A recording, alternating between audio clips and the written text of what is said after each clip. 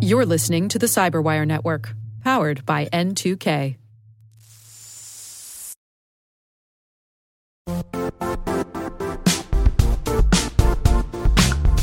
Don't struggle to align your organization's cybersecurity with business risk.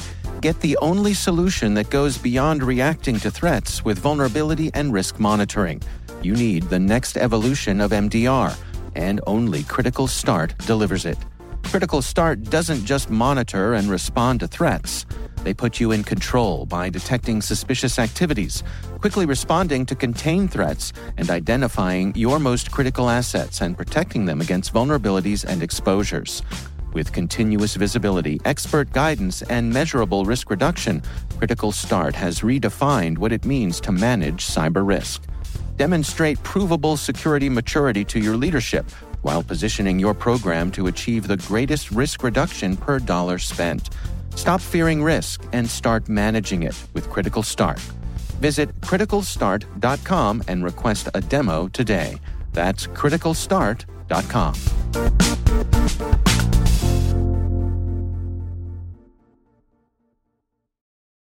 When I introduced the Rick the Toolman series a couple of weeks ago, I got a few questions from the fans about why we were doing it. They said things like, we understand that your show caters to security practitioners at all levels, from the Tier 1 and above analysts to the mid-managers and all the way up to the senior security executives. But it does tend to skew towards the leadership team. So why should they be interested in how security tools work? Isn't that much more in the purview of the day-to-day security operators? Well, that's a great point. And I think that some security executives might agree with them. They would prefer to stay in policy land or budget land. But let me make my case using one of my favorite World War II movies, the 1970 movie Patton.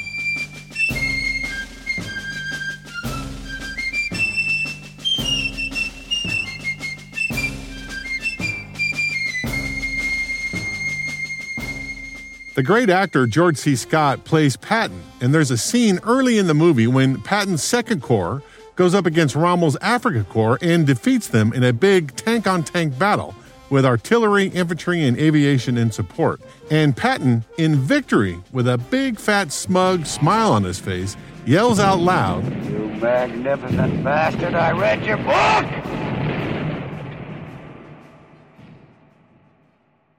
It's a fact that General Patton was a huge reader, of military history especially, and he likely agreed with Otto von Bismarck, the famous Prussian prime minister and chancellor of the German Empire in the late 1800s, who said, I quote, "Any fool can learn from experience. It's better to learn from the experience of others," end quote. Patton reading Rommel's book on military tactics gave him experience on how to deploy his own forces without having to learn those hard lessons on the battlefield when lives were on the line. Now, I'm sure that Patton probably knew how to drive a tank, but that's not the skill set I'm looking for here. What was important was that Patton knew how to deploy the tanks in total as a tool, as well as the artillery, the infantry, and his aviation assets. And it's the same for security executives. They don't necessarily need to know how to configure a firewall, but what they do need to understand are all the ways in which you can deploy a firewall. In other words, they need to understand the full range of the tool's capabilities so that they can set the direction for their InfoSec teams. We talk about cybersecurity first principle strategies a lot in this podcast. Security executives who don't understand the tools at their disposal have no hope in pursuing their cybersecurity strategies. They don't have to know how to drive the tank, so to speak, but they do have to be able to articulate to their InfoSec team about how they want the tank to be deployed in support of the first principle strategies. Which brings me to last episode. I talked about this new security tool that's just getting started called XDR, or Extended Detection and Response. I came to the conclusion that the tool has a lot of potential for helping all of us achieve our cybersecurity first principle strategies, but as a mature technology, it's not quite there yet. Still, I might be wrong. I thought I would get a second opinion and invite an expert to the CyberWire hash table to see what he thought. His name is John Ulcik. He is the Senior Principal Analyst and Fellow at the Enterprise Security Group, covering security, operations, analytics, and risk management. I've known him for years, and I thought he would be perfect for this Rick the Toolman episode.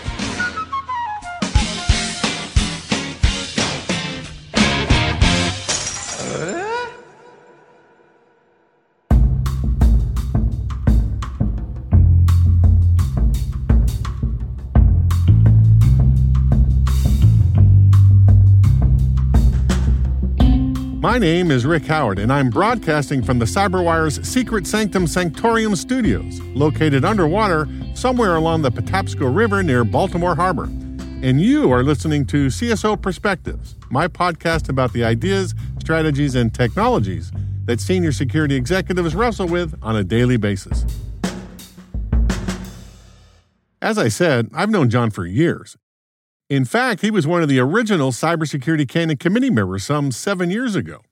But when I started looking into XDR as a technology, his name kept coming up in the research. He's written several essays on XDR over the past year or so. And one of the points he makes is that trying to nail down a definition for XDR is a little tricky. Every vendor has their own flavor for it. So I started out by asking him if he could take a swag at a consensus definition for what XDR is. To me, it's an architecture, and it's an architecture that brings together controls, data sources, analytics, and operations into a common kind of command and control environment. So we're aggregating a lot of what we've done historically with individual tools into a common architecture, common tool set. Is it fair to say that the future potential of XDR is that it's going to become a orchestration platform for like visibility and alerting and automatic response across all of our data islands? You know, when I say data island, I mean endpoints and data centers and cloud deployments and SaaS applications. Is that a fair characterization of, do you think? Well, that's the goal, Rick. I mean, I think it'll take us a while to get there. So right now, the common data sources are really endpoint data, network data, threat intelligence, and to some extent, cloud data. Now, as you mentioned, if I'm a security vendor who sells email security, I'll include email. If I sell CASB, I'll include CASB. And the goal is to kind of understand the adversary behavior as they proceed through their kill chain. But we're just getting started here, and I think what the state of the art now is just advanced correlation rules. So the kinds of things that experts would develop for a platform like Splunk in the past are being canned into these XDR platforms. Well, I've looked at some of the vendors that are selling XDR. There's a wide range of capability. On one end of the spectrum, it's basically the vendor orchestrating their own security suite.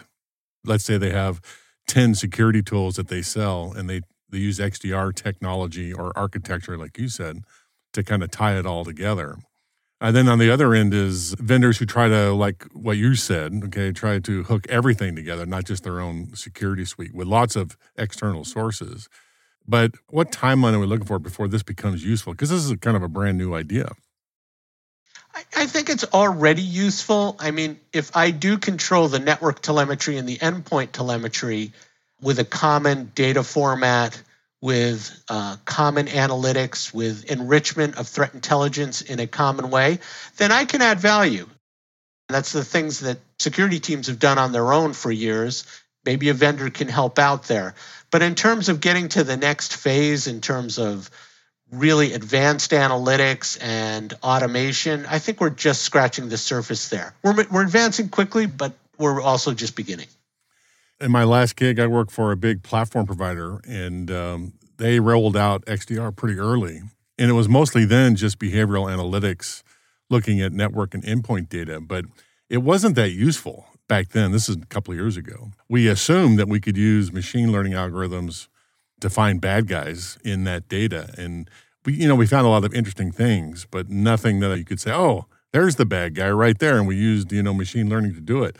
Have you got any positive stories that anybody's having success with that kind of thing? Yeah, I think there are a couple of things that they're successful at. One is triaging alerts. So if I can do a better job of triaging alerts, if I can prioritize what needs to be investigated, then I'm making progress. And we know that tier one analysts are buried. So that's one thing that it's starting to happen and it's promising. The second thing is stringing together a timeline for an investigation. So instead of a tier two analyst doing that, give me the breadcrumb trail that suggests that there's not only an attack in progress, but it's progressed through these steps.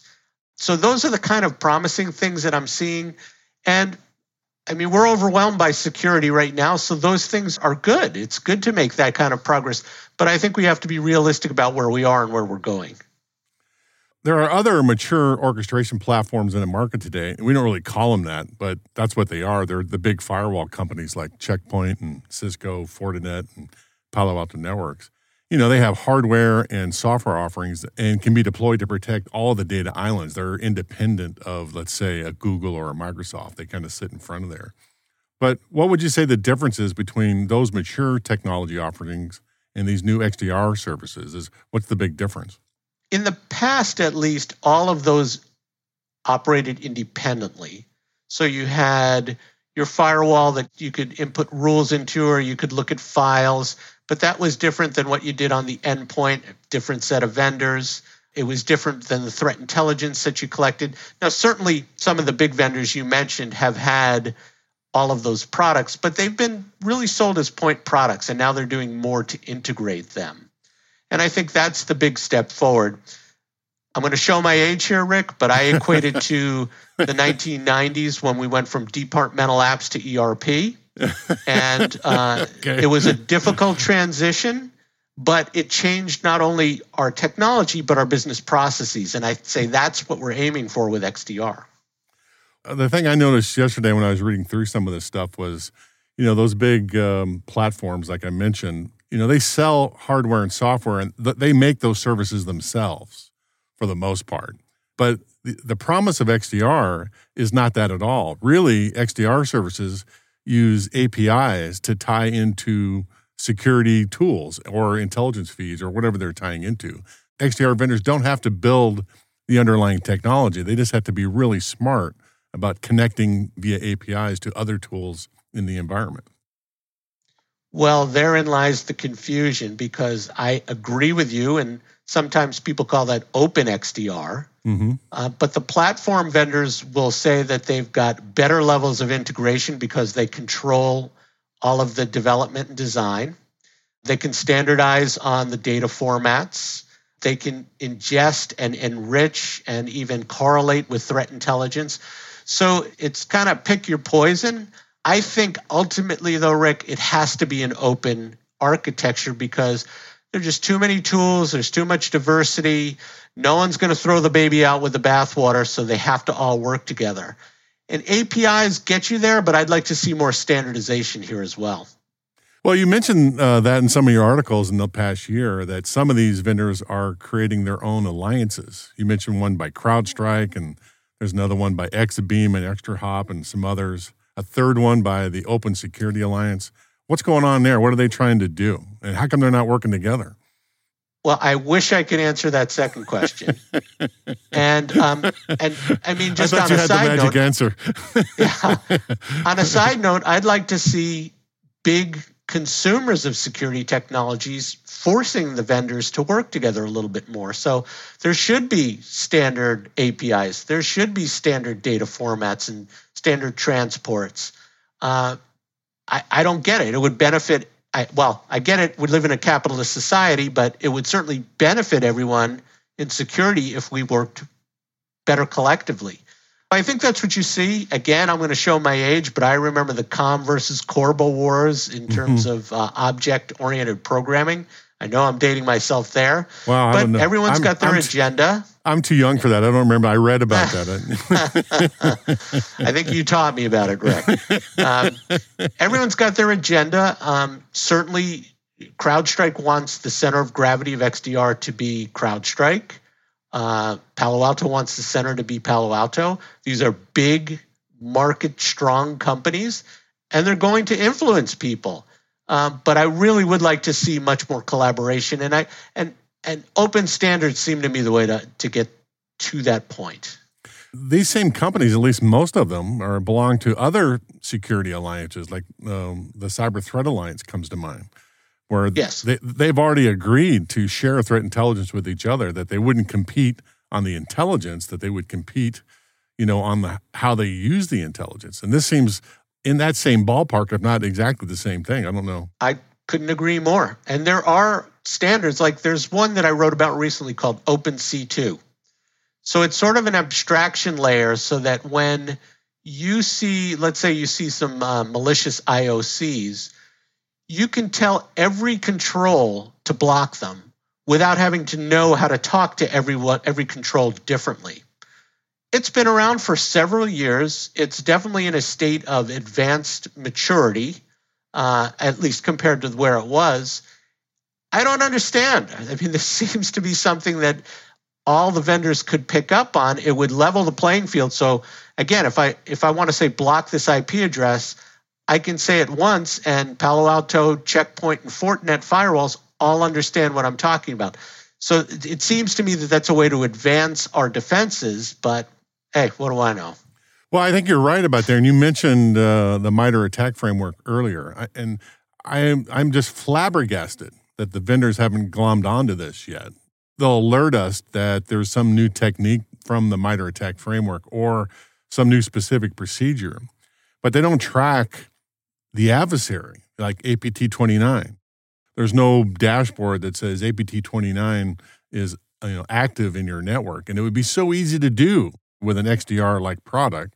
So in my perfect world, I want a dashboard in front of me that says, there's 100 things that APT29 does, and we're seeing 80 of them in your network. And so there's a really good chance that APT29 is in your network, and then you've only deployed 30% of the known controls in your security stack for APT29. Push this button and get the other 70%. I would love to see that thing. What about you? Do you think that's even possible? I think we'll get there, Rick. I completely agree. To date, XDR is kind of focused on tier 1, tier 2 analyst activity. So triage, investigations. The tier 3 threat hunting activity they talk about it, but I don't think it's there yet.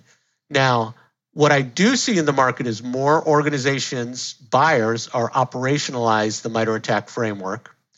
I'm very bullish on whether you call it breach and attack simulation or continuous automated red teaming, whatever you call it.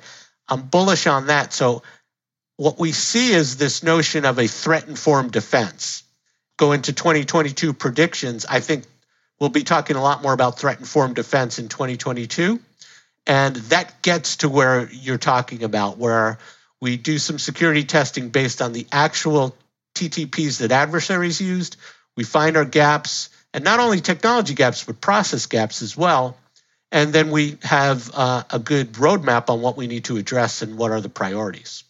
Yeah, I've noticed that too, that we tend to use the MITRE ATT&CK framework and other frameworks like that and go right to red teaming or purple teaming, which is great. I don't mind it, all right? But most organizations, I'm talking about in terms of size, small to medium size, they don't have red teams. They don't have purple. They don't have enough resources to do that. What I would like to see is the vendors to get on this. And yeah, I know red teams can use the data, but man, it should be easy to automate most of that stuff, or at least half of it. I mean, that's what I would like to see. Yeah, I think we'll see that emerge as a managed service primarily, because you're right. I mean, where I see rapid adoption of this technology, it's at the top of the pyramid. And not everyone has an army of security professionals, security engineers who can customize rule sets and code. And so you're right, it has to become more pedestrian, if you will. Yeah. And that means to me professional services or managed services. You were looking into your crystal ball there. Are you expecting to see some security vendors actually apply the MITRE ATT&CK framework, not just for the techniques, but by adversary activity? Do you see that in the next year, or are we still 5-10 years away from that? No, I mean, I already see that again with some of these breach and attack simulation platforms from vendors like AttackIQ, Randori, SafeBreach, Simulate. There's a whole bunch of them. Mandiant has its managed service from the Veridian acquisition.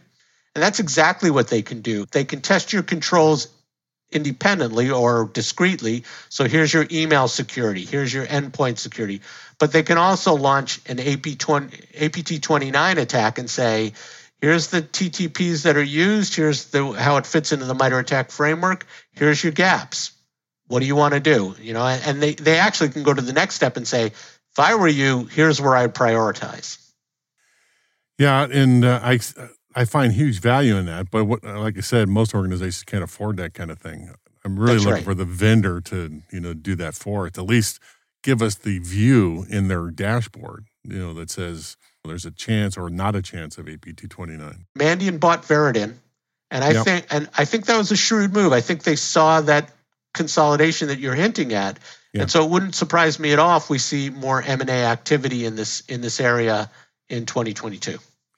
Most of the XDR vendors today they're using XDR to manage their own suite of tools. They wave at the idea of connecting to third-party tools, but mostly they're trying to connect all their own stuff. Is that right? I think it's a continuum. So on the one side, you've got people who have a closed architecture, or maybe they open it up on a partnering basis. Yeah. On the other end, you have someone with an open architecture that doesn't make any of the controls, but just wants to be kind of a command and control or a manager of managers over everything else, like including SIEM. Yeah. And then you've got everybody in between who work with some partners and not others, work with APIs, these kind of APIs or these data sets, but not others. But I think the trend is moving toward that more open side. If organizations are trying to buy XDR today, is it for everybody? I mean, we keep mentioning small, medium, and big companies, but I don't think small, medium-sized companies can use this right now. Well, if you're a really large company, well-resourced company, you've done this already. You've got your SIEM with expertise there. You've got a threat intelligence platform. You probably have a SOAR, and you've automated a bunch of end-to-end processes. You've already done the integration of the EDR and the NDR with the SIEM. You don't need it. You should look, because there may be opportunities to kind of consolidate your architecture, but you've basically done this yourself. On the other end, you don't have the skills. You're overwhelmed by technology. You're probably better off using MDR.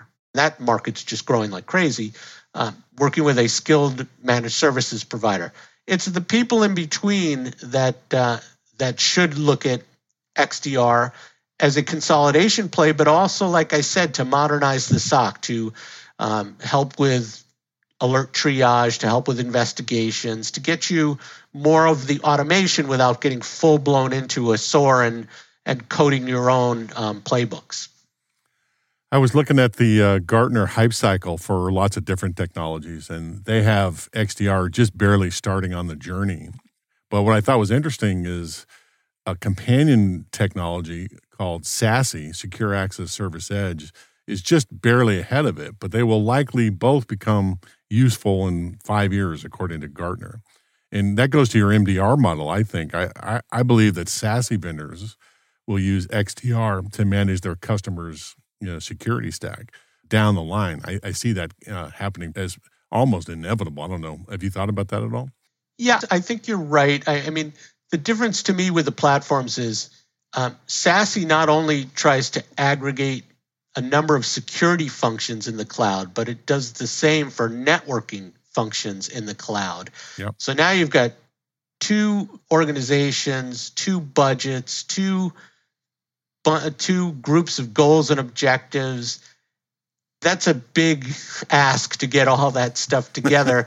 And we've talked about this kind of intellectually in my long career here, but it's a lot of work, and you'd have to have the leadership and the oversight and the patience to put all that together.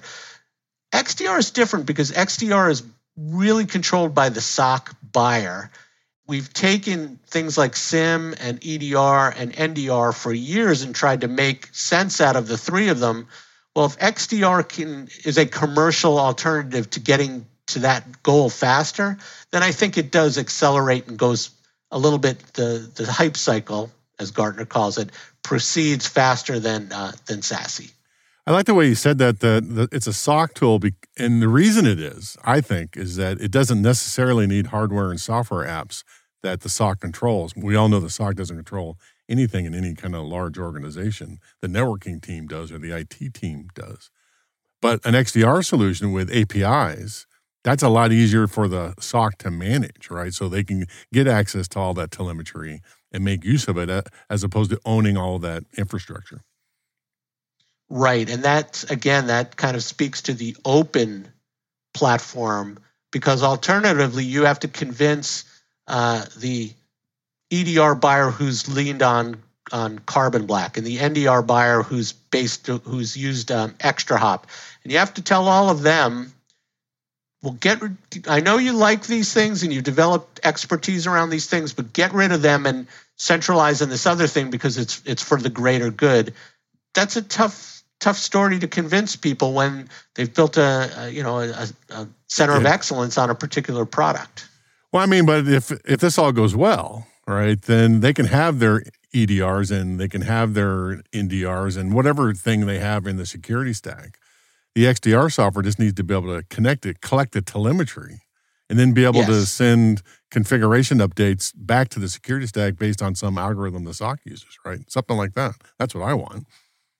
Exactly. But the more you play out that example, the more you get to SIM. And we've got SIM. So it's a work in progress, Rick, but everything you're saying suggests that the open solutions will be more attractive, and I couldn't agree with you more. That's good stuff, John. Any last words of wisdom that I didn't ask you about on this conversation about XDR? Yeah, I mean, what I tell CISOs when I talk to them, Rick, is this is a new technology, and it really is sort of a security transformation that's going on. So everything that you've done in the past, you should use as sort of wisdom. But on the other hand, do some fresh research, think outside the box, cast a wide net. So really, I mean, there's a lot of innovation here. There's a lot of new players. So I think it's an opportunity to really get further along if you're creative and like I say, you think outside the box. Well, thanks, John, for coming on the show and giving us those words of wisdom. I appreciate it, and I need to do this more. Clearly, okay, you know more about this than most people, so thanks, John. Rick, anything you need, anytime, I'm your guy. I'm here. I appreciate it.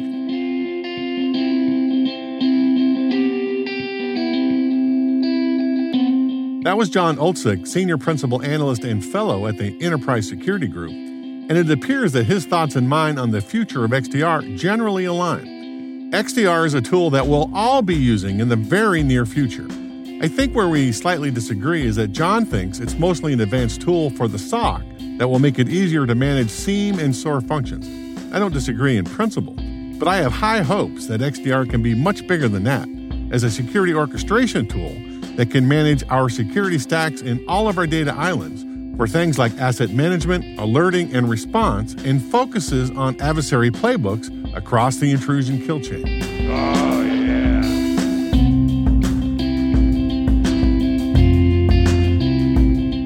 And that's a wrap. As always, if you agree or disagree with anything I have said, hit me up on LinkedIn or Twitter, and we can continue the conversation there.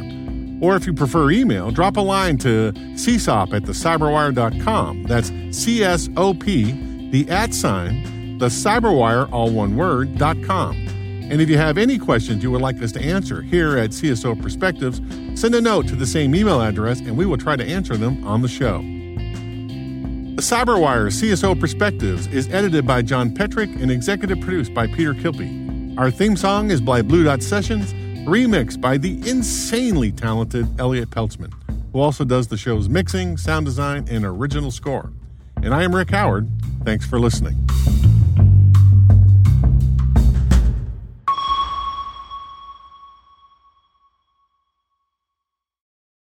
If you enjoyed this preview of CSO Perspectives, be sure to subscribe to CyberWire Pro and get access to the rest of this episode, as well as all past seasons of CSO Perspectives ad-free. And you all know I love getting rid of the ads. Visit thecyberwire.com/CSO Pro. That's thecyberwire.com/CSO PRO to explore the many benefits of CyberWire Pro and to subscribe.